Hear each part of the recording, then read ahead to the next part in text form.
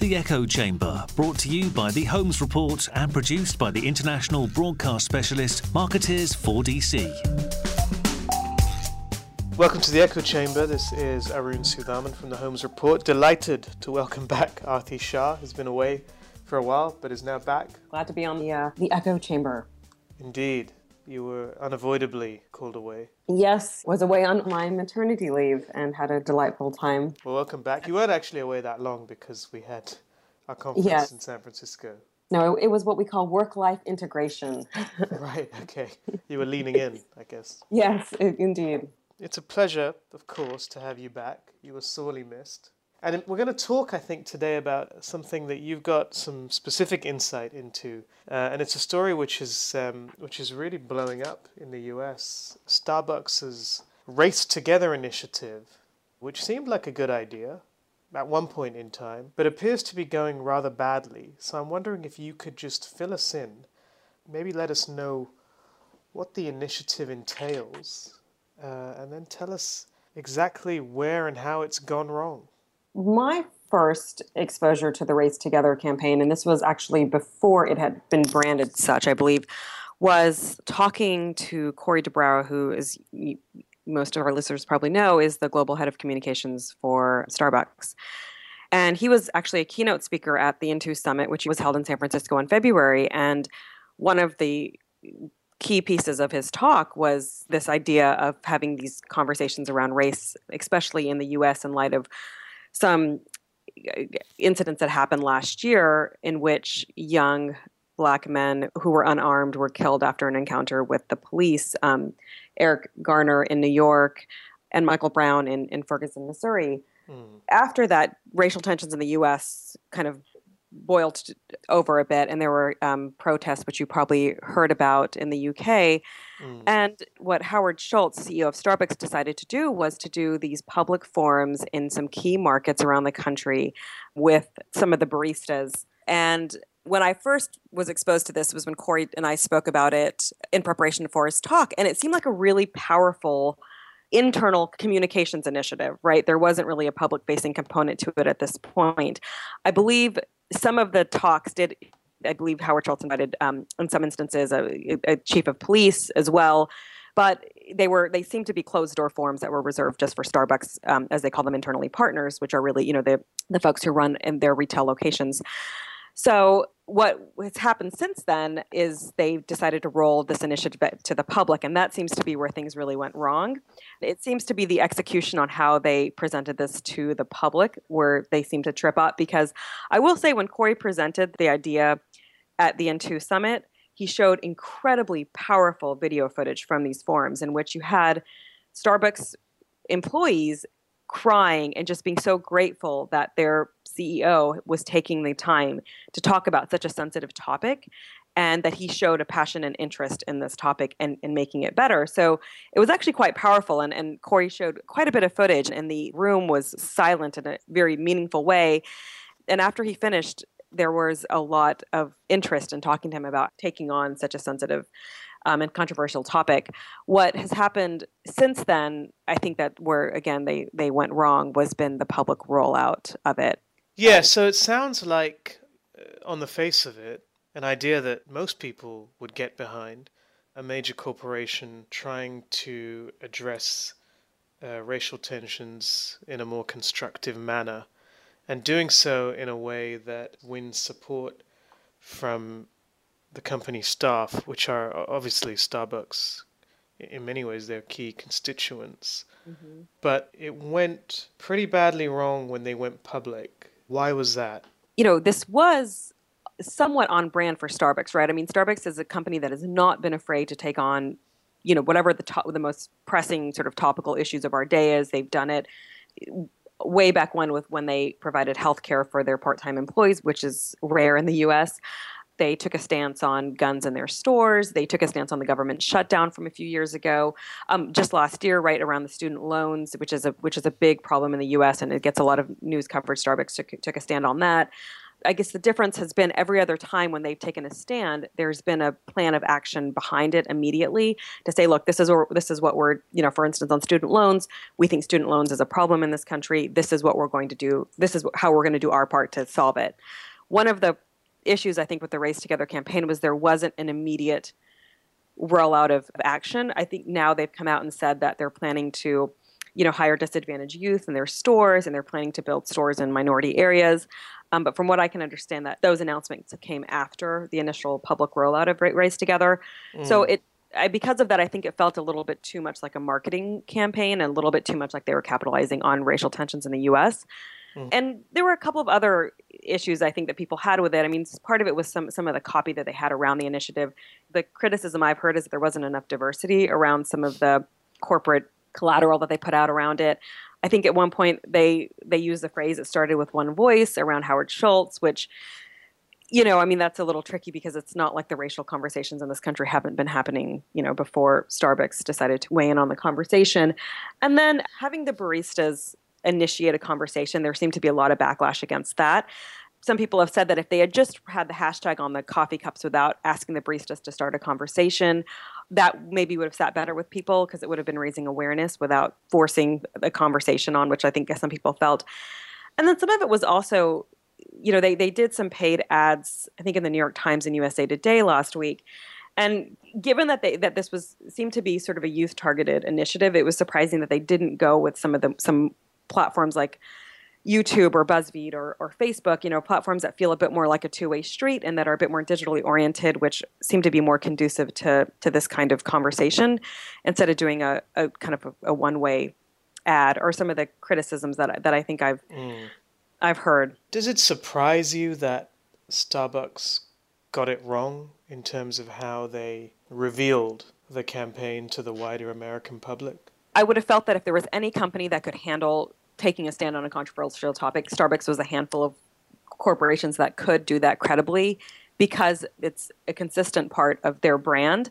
And pretty much every shareholders meeting, Howard Schultz talks about, he has a social agenda that he brings forward. So I am surprised. I mean, I thought that they have enough experience, on carrying out a social agenda that I thought that they would be able to execute on this in a way that didn't have so many stumbles. However, race is a tricky topic, and it's a really difficult topic to get right. And, on one hand, corporations, if they don't take a stand on certain topics, they're said, okay, well, you're playing it too safe, or, you all are avoiding any sort of controversy. And then on the other hand, when they do, it seems like they do get backlash. But having said that, I do think that this was executed poorly. In the voices that they had, there needed to be some more diverse voices speaking on Starbucks' behalf. I think that would have been helpful as well. Now, you just touched upon, I suppose, the explosiveness of this topic to begin with, and I think it's probably safe to say that the vast majority of corporations would not go near this issue at all. So, on one level at least, do you think Starbucks should be applauded for trying to have a conversation about race, or do you think that as a corporation they should just be much more wary about sensitive issues such as these? I applaud them. I think that's actually worked really well for their brand so far. Taking social issues, I think people treat Starbucks as a company with a conscience, and I think that's helped their brand. And like I said, this is not new for Starbucks. It's not like they woke up one day and said, hey, you know what? We want to push a social agenda. I mean, they've consistently done this. And when Howard Schultz spoke out in favor of gay marriage, he did get backlash on that. I mean, there was a boycott Starbucks that happened, or I think that was in 2012. And even with the guns in their stores, they received, they had backlash against that. So I do applaud them for taking a stand, and I do think that it's helped their brand. I mean, they're seen as a brand with, that has principles that sticks with them. In this particular case, I think they just needed to proceed with a bit more caution than they did. They had just rolled it out in the markets in which they had the forums, but these are major markets. These are, San Francisco Bay Area, Los Angeles, Chicago, St. Louis, amongst them. So in some ways they did pilot it, but, in this day and age, you can't isolate events like that. So it did get national exposure, but they perhaps needed to sanity check this a little bit more than they did. You think maybe they were all drinking the, I was going to say Kool-Aid, but presumably they just drink Starbucks. The lattes, yeah. Yeah, no, I mean, if you saw Corey's keynote at the Into Summit, I mean, there was a genuine passion around this topic, and there was genuine interest in trying to heal, what some of the issues that came up around, especially at towards the end of last year when we had these incidences. And it's not to say that, and I don't believe Starbucks believes that it can solve racial tension in the U.S. I mean, there's hundreds of years of history that goes behind this. So I don't, but I think that Starbucks was in some ways, and I think they didn't do this well enough, but they're in some ways we're hearkening back to the role that coffee shops have played in social movements, right? In historically, and if they had focused more on that and said, coffee shops are a place where people have come together to help solve social issues, that may have been more powerful than just, saying, have a conversation with your barista, because there is a role that coffee shops have played historically in social movements, not only in this country, but I think around the world. So, as being sort of a meeting place where the community comes together. So I think if they had rooted it more in that, it would have served them better. Yeah, I mean it's also a tactical thing, but it seemed to leave the baristas quite exposed as well, and I think they've had to scale that back now. Yes, yeah, the baristas are no longer going to write the hashtag race together on the drinks, although they're saying that the plan was for that only to be a short-lived initiative. But what they're saying now is that they've ended that as planned. I mean, it sort of reminded me a little bit of the McDonald's Love-In campaign, right, where they had their cashiers asking people to, call their mothers or, perform some kind of good deed. Right. It was sort of similar to that. But they got free food in return, didn't they? They did, right? They were paying with love, I guess, was the idea. Yeah. I suppose it becomes problematic if you're asking people to be more racially sensitive in return for a free Americano. I'd consider it. But going back to the broader point, we hear a lot about how corporations should consider taking a political stance. It's the kind of thing that makes them more attractive to employers, although obviously it depends on the political stance involved. But do you think people are going to look at this, maybe other corporations, and actually learn the lesson that it's perhaps too controversial to get involved in things like this, and maybe it's better to just say nothing? Or to choose topics that are less heated. Yes, I mean, you look at like Chick-fil-A, right, on the other side of the political spectrum that took a stance against gay marriage, and sometimes it was just a part of the country you're dealing with, or different demographics. They were, there was a Celebrate Chick-fil-A Day that happened around that, and apparently there were lines out the door of people that were supporting Chick-fil-A's stance, and there, on the flip side of that, you also saw plenty of boycotts that happened around Chick-fil-A as well. So, I mean, it seems like every time, well, then going back to Chick-fil-A's example, I mean, they backtracked on it, right? I mean, they kind of admitted that it was sort of a mistake for them to weigh in on this. And they tried to say that I think it was just their CEO's point of view, but not necessarily the company's point of view. And, similarly, we've seen Starbucks backtrack a little bit on Race Together. So I think the lesson so far for companies would be that, well, it doesn't seem to go right when you take a stance on a really charged topic. I suppose if you're going to take a stance on a really charged topic, then the way you do it is so important. But if Starbucks had done that with the action items already there, I wonder if that would have changed people's reception to it, and it wouldn't have felt as much like a marketing campaign, right, if they had come out and said, look, this is something we believe in, these are the programs we've set up to help to do our part, and it said, look, I mean, we can't solve this problem entirely, but this is what we can do right now, and we want to hear from you. What else would you like us to do? It would have felt more like a conversation. I think it did feel a little bit like Starbucks was coming in and just saying, oh, we can solve race by just having our baristas ask you how you're feeling today about race. It's ironic, really, given that a lot of this was based around the conversations they had internally as a business, that when they came out, it actually looked more like a marketing campaign than, anything more interactive. I mean, I suppose that's why it wasn't sanity checked a little bit better, because they did receive such positive feedback from their employees when they did these forums. But I think because the forums weren't highly publicized, there was a lot of credibility around the fact that they were having them, because they didn't do a big marketing and promotional push around the fact that Howard Schultz was doing these forums. It really wasn't until Race Together that they did the big push that we saw last week. And what happened to Corey on Twitter? Because that was one of the other little stories around this. Was he deleted his Twitter account? He did delete his Twitter account because of some of the personal attacks that, and when we spoke, and I think he's actually been quite public about this, is the reason he deleted it was he was receiving too many personal attacks, and he also felt like it was taking away from the fact that this is a Starbucks initiative. This wasn't about him, which, fair enough, but it did seem a little bit like they didn't have a plan for some of the backlash that they were going to get, and they very well their plan could have been, okay, if things get too intense, why doesn't let's have Corey close his Twitter profile down. I'm not sure, but it seemed to sort of make things a little worse. And I think what Corey ended up doing is he did post a piece on Medium explaining why he shut his Twitter down and why he's back on Twitter when he came back, which I believe was about a little more than 24 hours after he closed his Twitter account down. Right.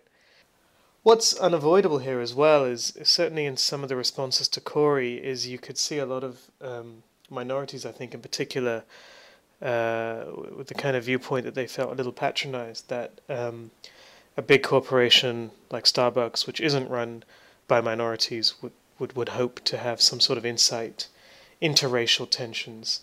I mean, how valid a view do you think that is, and how difficult is that going to make it for a corporation, any corporation, to weigh in on some of these things? I'm surprised that Starbucks didn't take into account and maybe have some more diverse voices representing Starbucks. It didn't even necessarily have to be somebody from their leadership team. They could have found someone within for instance, the African American community and bring them on and say, hey, do you want to roll this out with us? I was actually surprised that they didn't do that, because if you follow Twitter, it was really difficult for a lot of minority people to handle having, folks with, somewhat, very privileged white Americans sort of owning this conversation. And it felt like there wasn't enough understanding as to what, and granted the forums, that was one step, but it's a bit naive to think that, if you have a forum with your employees about race, that suddenly you completely understand a minority person's experience. So I think that was a bit naive, and it of course did shine sort of a harsh light on the lack of diversity of Starbucks' leadership team, right. And so I think there was at one point, for instance, I think it was years ago, but Magic Johnson, for example, he owned some Starbucks stores, which I believe he since has sold back. But it would have been, I don't know what relationship they have with him, but if they perhaps would have gone to him and said, hey, do you want to, given your affiliation with Starbucks in the past, would you like to roll this out with us, or some community or public figure within the African American community? I think that would have helped considerably. This sounds just basic, though. It does, and I think there was just genuine excitement around the responses that they received from these forums. The footage that Corey showed, but there were Starbucks employees who were, minority employees who were crying in tears and just saying how grateful they were to work at Starbucks and how grateful they were to have a CEO like Howard Schultz who they felt truly cared about them. And I think if that was your only exposure and you didn't test this out against other audiences, and I don't know whether they did or didn't, but I can see how you would be moved and say, yeah, wow, this resonated so well with our employees. I think the public is going to have an equally, positive response. Okay, excellent. Well, Arthi, thanks very much for your insight into this, and I guess we'll be following this story as it unfolds. In fact, I think our colleague Paul Holmes is, as we speak, perhaps, writing a fairly in-depth analysis of this issue, having had some conversations with Howard Schultz himself. So that will be an interesting one to read. And we will have you back on the show pretty soon, I guess. Thanks, Arun. It's always a pleasure to talk with you on the podcast. We'll be back with another Echo Chamber soon. As always, We look forward to your feedback. You can get us on Twitter, on our website, email, phone. Thank you very much. Thanks to Marketeers 4DC for producing today's show. We'll see you next week.